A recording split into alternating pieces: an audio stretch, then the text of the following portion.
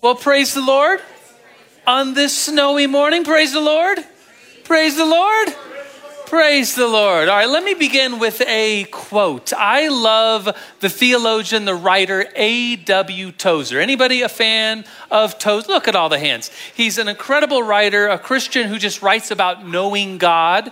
And one of his quotes at the beginning of his book called The Knowledge of the Holy. Anybody read this book, Knowledge of the Holy by Tozer? An incredible book. He starts off with this quote, and maybe you've heard this quote before. It's a beautiful quote. What comes into our minds when we think about God is the most important thing about us. And what he means by that is, well, not everyone believes in God, but everyone has thoughts about God. Let's say an atheist will have thoughts about God, not beliefs, but thoughts about what Christians think and who God is to them. They have thoughts about God, and those thoughts are the most important thing about us as humans. Because whatever you think about God, well, that guides your life. It guides the answers to the questions, the deep questions of life and the human experience. It guides who we are and what we believe or don't believe about God. What we think when it comes to God is the most important thing about us. And I preface this sermon with that because what we're going to talk about today is God. We're going to have thoughts about who he is, specifically the Son. So we are in a sermon series. Anybody know what the name of the sermon series is? It's a question. Who is God? Good. And we've been talking about God the Father. And then now, between now and Easter, we're going to be talking about God the Son. And so right now, there's this season before Easter. In many churches, they have a name for it. Starts with an L, ends with an int. It's called... It's called Lent. How many of you are giving up something for Lent? Let me see your hands. Anybody?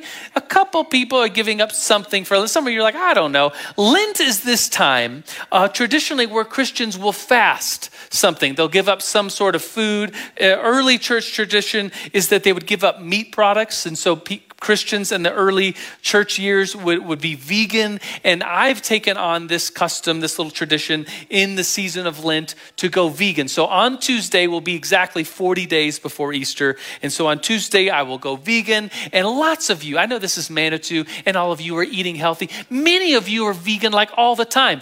Good for you. It's hard for me. It's like I'm really giving up a lot to go vegan. And so I will do that. And I encourage you guys to give up something for Lent. This is a challenge. So, you come to church, you come to New Life Manitou, and I'm going to challenge you. I challenged you at the beginning of this year. Do you remember? Lots of you have said that you've done this and stuck with it. I challenged you at the beginning of 2022 to add 5 minutes to your quiet time. And I said, if you don't have a reoccurring everyday quiet time, well, then start with a 5-minute devotion, whether that's prayer, scripture reading, meditation, a song, a worship song, or something like that. Add 5 minutes. If you already have some time that you spend every day, add 5 minutes to that. And some of you have done that. And some of you have been faithful till today, still doing that motion of adding 5 minutes to your quiet time. And so here's yet another challenge. And you could accept the challenge. The gauntlet is being thrown down upon you to give up something for Lent. A lot of people I know give up social media. They give up TV. They give up alcohol. They give up Netflix. They give up things in their life. Something that maybe the Lord will bring to your mind before Tuesday. You give it up for Lent until the season of, through the Lent season till Easter. This is a challenge for you while we, this whole time throughout these Sundays, are going to be talking about God the Son. So today starts the sub-sermon series about talking about Jesus as God. The title of this sermon, let's dive right in, shall we?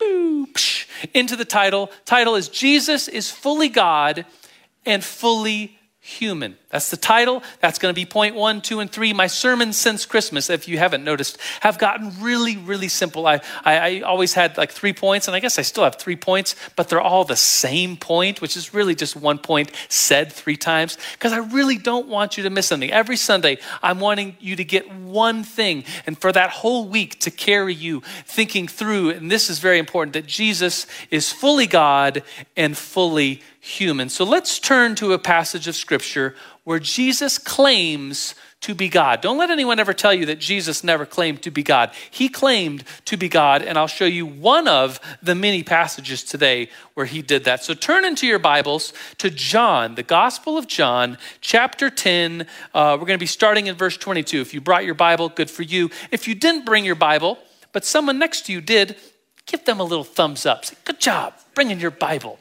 If you didn't bring your Bible, I'm teasing you. If you didn't bring your Bible, we always put it up on the screens as well. Would you stand with me? John chapter 10, as we read the gospel, it says this, verse 22, John chapter 10, then came the festival of dedication at Jerusalem.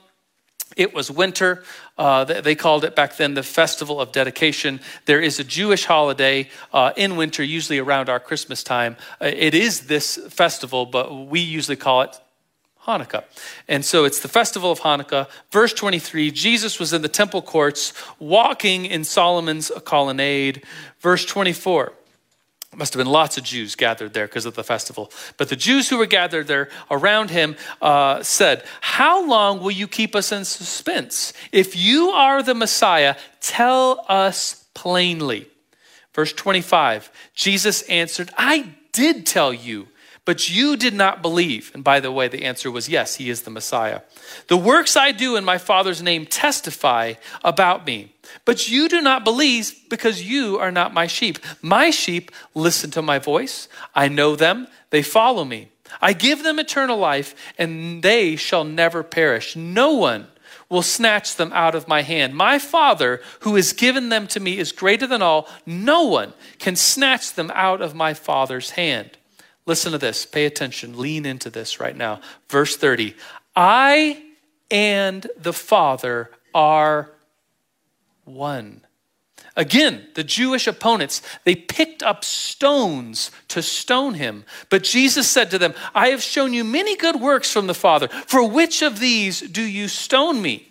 We're not stoning you for any good work, they replied, but for blasphemy. Because you, a mere man, what does it say? Do you see it? Claim to be God. This is the word of the Lord. Thanks be to God. Christ is in our midst. Let's pray. Lord, we pray to you right now. Jesus, you are fully God. We declare that. We hope, we believe. Jesus, you are God. You came to this world as one of us, and you are fully able to sympathize as one of us. Lord, thank you for coming into this world as one of us, fully God, fully human. We praise your name, Father, Son, and Holy Spirit. And all God's people at New Life Manitou on the snowy morning shouted, Amen. Amen. All right, you may be seated. God is good. What is going on in this passage? First of all, what holiday is it? Do you remember in the passage? Hanukkah, the festival, as they call it, of dedication at Jerusalem. Must have been a ton of people in the temple, around the temple. And Jesus is in one of the sections of the temple called Solomon's colonnade. And they're asking him, tell us just plainly, just tell us once and for all, are you the Messiah? And what does Jesus do?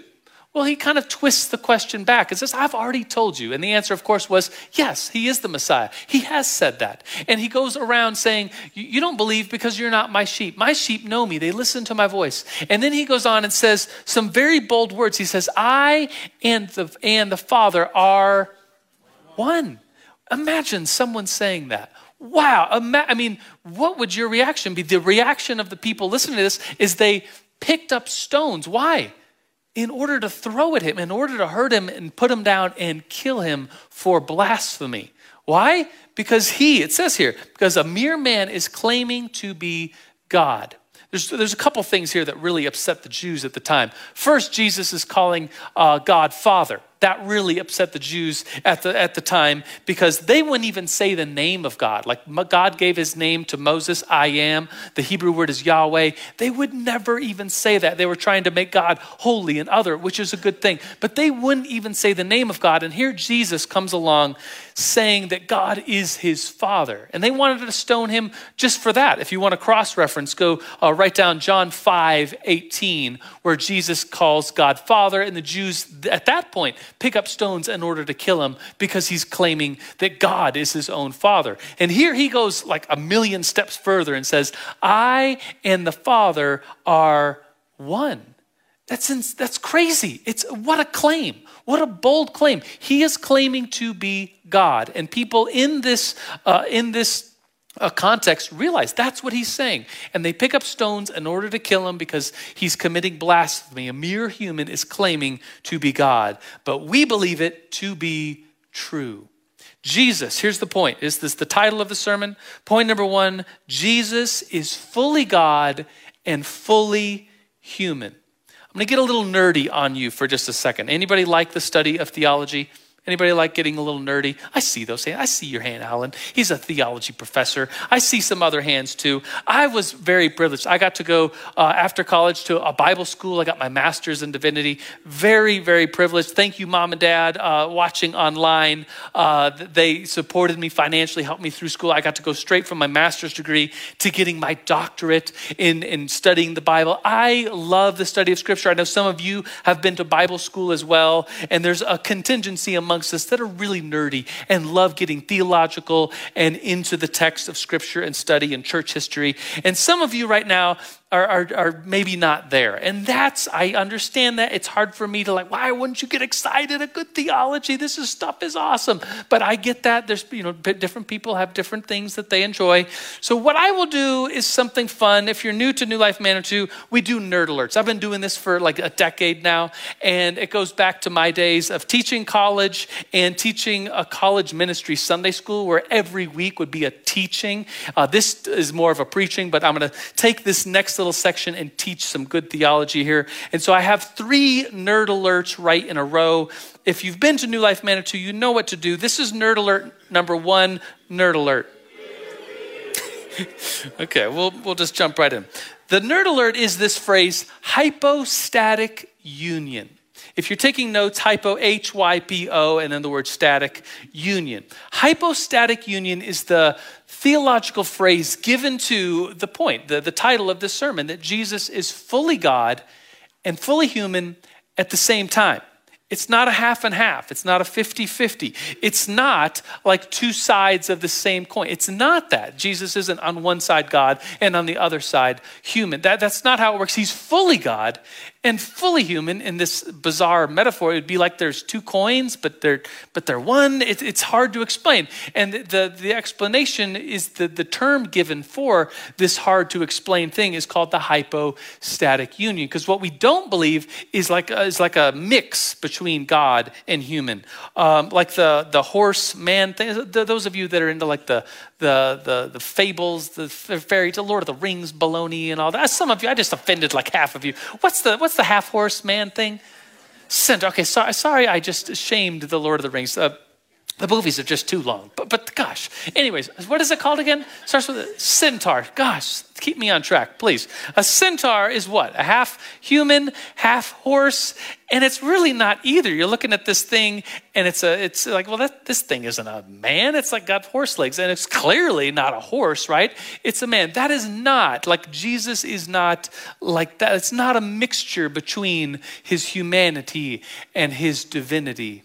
Jesus is fully God and fully human. And we'll talk later, after we get through these nerd alerts, we'll talk through why this is so important in the theological beliefs and structures that we're making of what this means for our salvation and what this means for us, that he is able to sympathize with us as humans. So that's nerd alert number 1, the hypostatic union.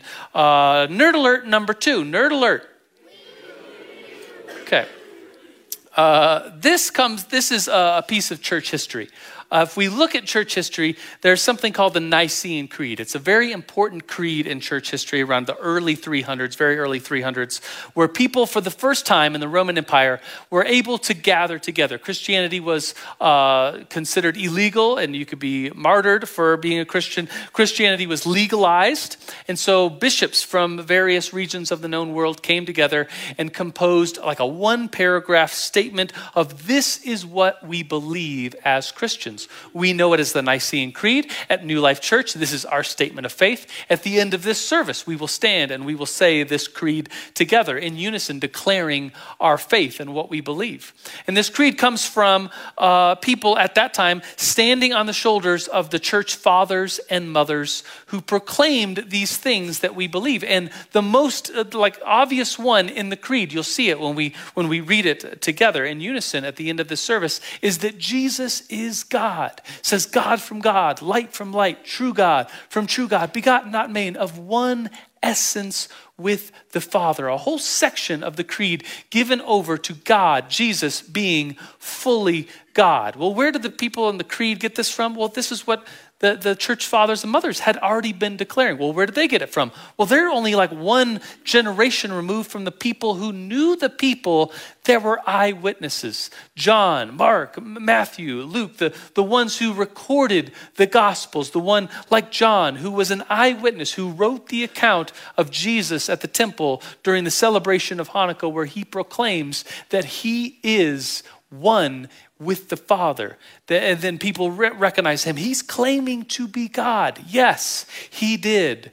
And so in church history, it is clear from like day one, Jesus himself, his ministry, that he was claiming to be God, and the church stood on this truth as core. And this is what makes Christianity different than every other religion on the face of the earth. That Jesus isn't just a good prophet, a good teacher pointing to the way. No, he is God. He is the way. He is the light of the world. He is God from God. He is God himself. So that's nerd alert number 2.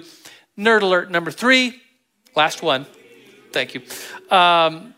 This one has to do with a guy named Arius. He's a bad guy. And I say kind of a bad guy because he was condemned as a heretic. And we should, with other religions and with heresies, contend against, debate against. Like, we should be respectful, of course. But when a heresy comes into the church, well, we need to get rid of it, eradicate it, correct it. This is not right. And something that the people had to correct at the time of the Nicene Creed was this very small minority of Christians following this teacher named Irenaeus. And he was someone who was saying that Jesus wasn't fully God. He looked at a scripture like this. We'll put it on the screen. Colossians 1:15. It says that the Son is the image of the invisible God. Okay, I get that. Like, the Son is the image. God is invisible, but the Son is the image of God. And then it says the firstborn over all creation. What does that mean? It's an interesting phrase. Well, this guy, the bad guy in the story, Irenaeus, said that, well, this means that God gave birth to Jesus. Like, Jesus was a created being of God. And we say, no, that's not what this means. You know, what this means, let me just give you a spoiler for how we interpret this, is that in the ancient world, the firstborn son, well, he got almost everything. He took on the name and the job of the father. In our day and age, like, I'm a dad. And I have 4 little boys. I try my hardest to do things fairly. You know, good parents, like anybody else as a parent, you try to make everything fair. My parents watching online, they try to make everything fair between me and my brother. Last night, case in point, we had, my kids don't get soda very often. We had a Sprite. We had a little thing of Sprite. We got 4 little kids' cups, and I was pouring the Sprite into all 4 cups. My wife can attest. I literally had a spoon, and one had a little bit more, so I spooned out some Sprite and put it in the other one. This is what I do as a good father. I try to make everything equal. But this is not the ancient Jewish idea of how like sons and daughters got what was fair to them. In the ancient Jewish world, I'm very sorry to say, daughters were not a part of like what the father had, that they had to marry and they had to go outside, that they didn't. I'm sorry, that's just the way this ancient world was. And the secondborns, very sorry to say, thirdborn, fourthborns, very sorry to say that like a fifth-born son, they were getting hardly anything compared to the firstborn son. The firstborn son had the responsibility, the name, the job, the land, the the main share of land from the Father when the Father passed away.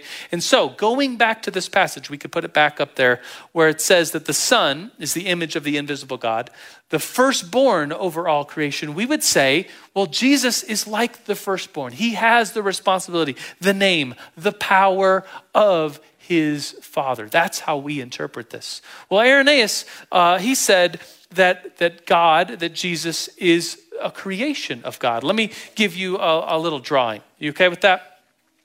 So I have here a piece of paper. I'll put up here God, and then I'll draw a line. Everything above the line is God. Everything below the line is God's creation. And so all of everything in existence can be broken down into one or two things, either God or his creation. And at the top of creation, we have humans. I'm a really good drawer, so I will draw a guy and a girl. Look at them. Can you see them? You can't see them. It's really good. If you're in the back, you're like, wow, it's really incredibly good, well drawn. So human beings, angels, the high things in creation. And down here at the bottom are things like snakes. Anybody like snakes? No. Anybody like, I'll draw a spider. Here's a spider. Anybody not like spiders? That's a spider. Cats would be down here. I'm allergic to cats. I just don't like them. You know what I really don't like? Bats. Anybody with me? Like the nasty flying rodents, and they have rabies and they bite you. One of my hobbies is caving, and the caving mascot is a bat. So I hang out with caving friends. This is what I do in my spare time. And they're all talking about bats and bat conservation and bats this and bats that. And I'm just like, ugh, who cares? Bats. So here's a bat down here. That's a picture of a bat down here. Anyway, so here's the order of creation. And all non-living things would be here too. Earth, the sky, everything that is not God is God's creation. It's down here.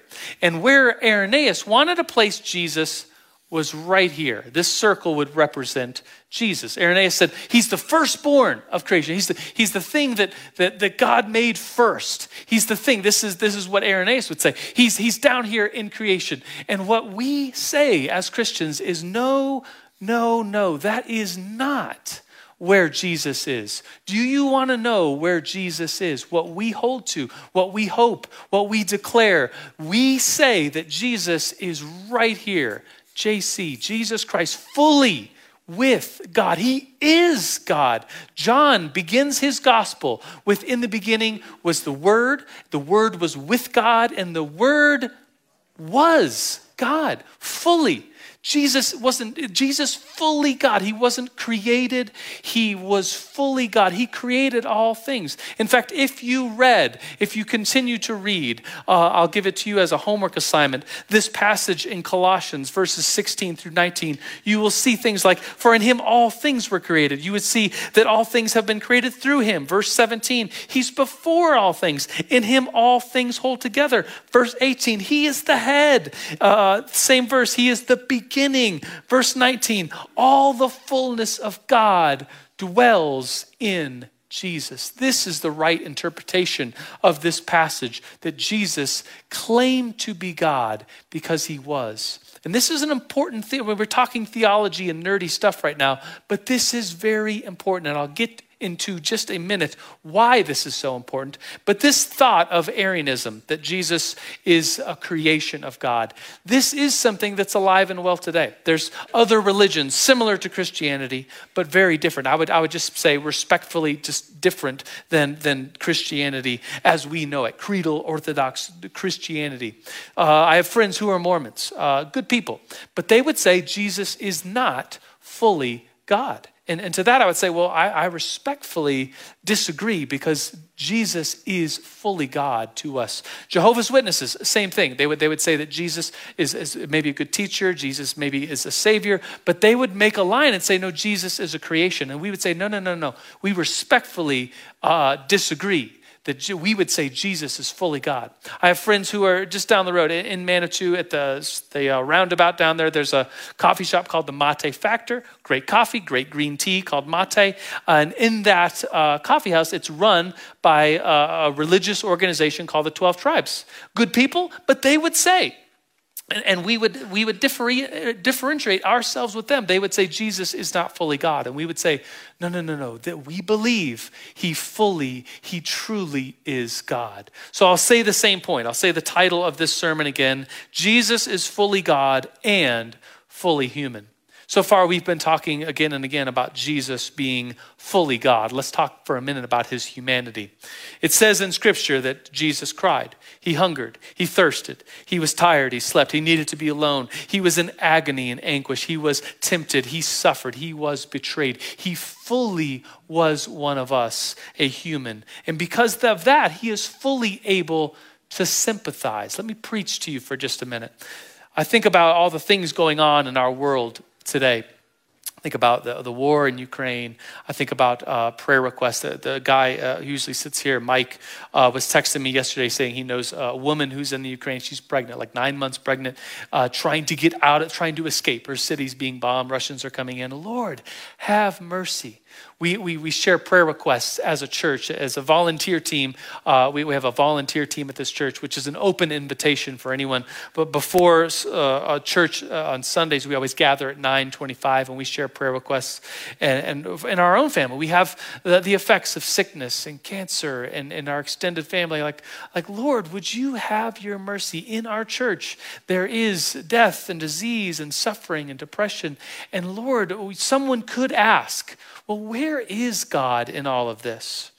Well, because we declare that Jesus fully came as one of us human, he knows what it's like to suffer. He fully took on sin and suffering and broke it and destroyed sin and death on the cross. But believing that he was fully human gives us sort of an answer. I'm using air quotations right now. An answer to the problem of evil, saying, well, where is God in all this suffering? Well, he's with us. He has suffered as one of us. He fully was one of us. And this just isn't, pie in the sky theology. This is really important stuff that we can say to those people who ask us, like, where is God in war, in this devastation and sickness? Where is God? Well, he's with us. He has suffered as we have suffered, and he knows what it's like to fully be one of us. So he's fully human, and he's fully God. He's able to save us up out of our situations.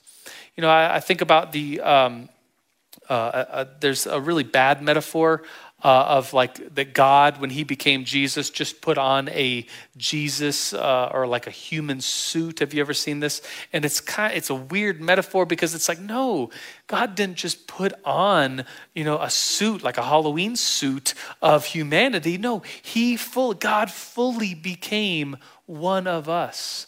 And because he is fully God, he is able to fully save us from where we're at. Let me close with this sort of modern day parable. It's called A Man Fell into a Hole. A man falls into a hole. It's a deep hole. He can look up and see the sky, but it's so deep he can't get out. It's steep, it's muddy. There's no way he could ever climb to the top of this hole. And different people representing, I'll kind of just tell you what the parable means, representing different religions come by the hole and look down. And one person representing kind of the Eastern religions looks down at the man and his situation down in the depths of this hole and says, well, maybe if you just meditate, you will realize that there is no hole. And he walks away. And think about like the situation of finding yourself in a deep, dark hole. I mean, people that talk about anxiety and depression and addictions will often use this metaphor of like feeling down in an unbelievably dark hole that they cannot climb out. Someone else representing other Eastern religion comes and looks down in the hole and sees the man in the hole and says, well, maybe if you just live a good life down there and keep up and there's karma, and maybe when you die, you will be reincarnated up out of the hole. And this person goes away. Another person comes up, this person representing maybe Islam and that religion, looks into the hole, sees this man and says, well, if you're good down there and you obey these rules and you pray 5 times a day and do this and that, well, then maybe when you die, you will be out of the hole in another place. And that person walks away. Finally, someone with love in their eyes. This person is different from all of the other founders of other religions. This person with love looks into the hole and says, what do you want me to do for you?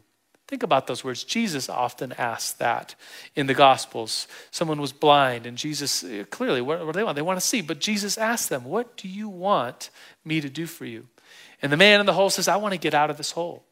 So Jesus takes a rope and lowers himself down into the hole. He gets to the bottom of the hole, and Jesus embraces the man, and the man thanks Jesus for coming into the hole. He's been so lonely. He's been scared. He thought he would never see another person, and here they are embracing, and Jesus is with the man. The man's crying and thanking him. And then, because he's fully God. So he fully descends into the hole because he's fully one of us, human. But because he's fully God, he is able to climb up out of the hole, carrying the man to the top of the hole. This is the message of Jesus. This is what we believe. Because he's fully human, he's down with us, one of us. Because he's God, he is fully able to break the effects of sin and death. This is the gospel. This is why at the end of every sermon, we have a prayer team. And it's our joy to welcome people, to come pray for people who are feeling like they are down in a hole, for God to lift them up. We pray prayers of healing. We pray prayers of salvation at the altar. I'll be down here. Other people on our prayer team will be down here. But as we close this sermon, I want to go back to what I said we were going to do. We want to proclaim the Nicene Creed. We want to proclaim these words of our faith that have held us together as Christians in the church for thousands and thousands of years. Would you stand with me as we proclaim the Nicene Creed? It's about a paragraph long, and it's a declaration. You'll hear the words in it where we say who Jesus is. But let's say this together. We believe in one God, the Father, the Almighty, maker of heaven and earth, of all that is seen and unseen. We believe in one Lord, Jesus Christ, the only Son of God, eternally begotten of the Father, God from God, light from light, true God from true God, begotten, not made, of one being with the Father. Through him all things were made. For us and for our salvation, he came down from heaven, was incarnate of the Holy Spirit, the Virgin Mary, and became truly human. For our sake, he was crucified under Pontius Pilate. He suffered death and was buried. On the third day, he rose again in accordance with the Scriptures. He ascended into heaven and is seated at the right hand of the Father. He will come again in glory to judge the living and the dead, and his kingdom will have no end. We believe in the Holy Spirit, the Lord, the giver of life, who proceeds from the Father and the Son, who with the Father and the Son is worshiped and glorified, who has spoken through the prophets. And we believe in one holy Catholic and apostolic church. We acknowledge one baptism for the forgiveness of sins. We look for the resurrection of the dead and the life of the world to come. Amen. As the worship band comes forward, let me lead us in prayer, and then Brett is going to lead us to the table, the communion table. And I think about Jesus, fully God, coming to this earth, and on the night, that last night he was on earth, and by his own will, what did he decide to do? How did he, God himself, want to be remembered? He wanted to be remembered as someone who ate with his people. And he would say, this is my body, this is my blood broken for you, shed for you. So it's in this mindset, as Brett will come and lead us, that we pray. Lord, we pray to you right now, and we thank you that you are, we declare, we hope that you are fully God. We put our full faith in you, Jesus, that you are fully God, that you became fully one of us. God became one of us. And Lord, we believe these words. The theology behind these words is the most important thing about us. We began this sermon saying that the things that we think about of you, God, are the most important things about us. And Lord, we believe that. We say that you are God. You are the Father, Son, and Holy Spirit. We give our lives to you because, Lord, you have given your life to us, and we receive that now at the table.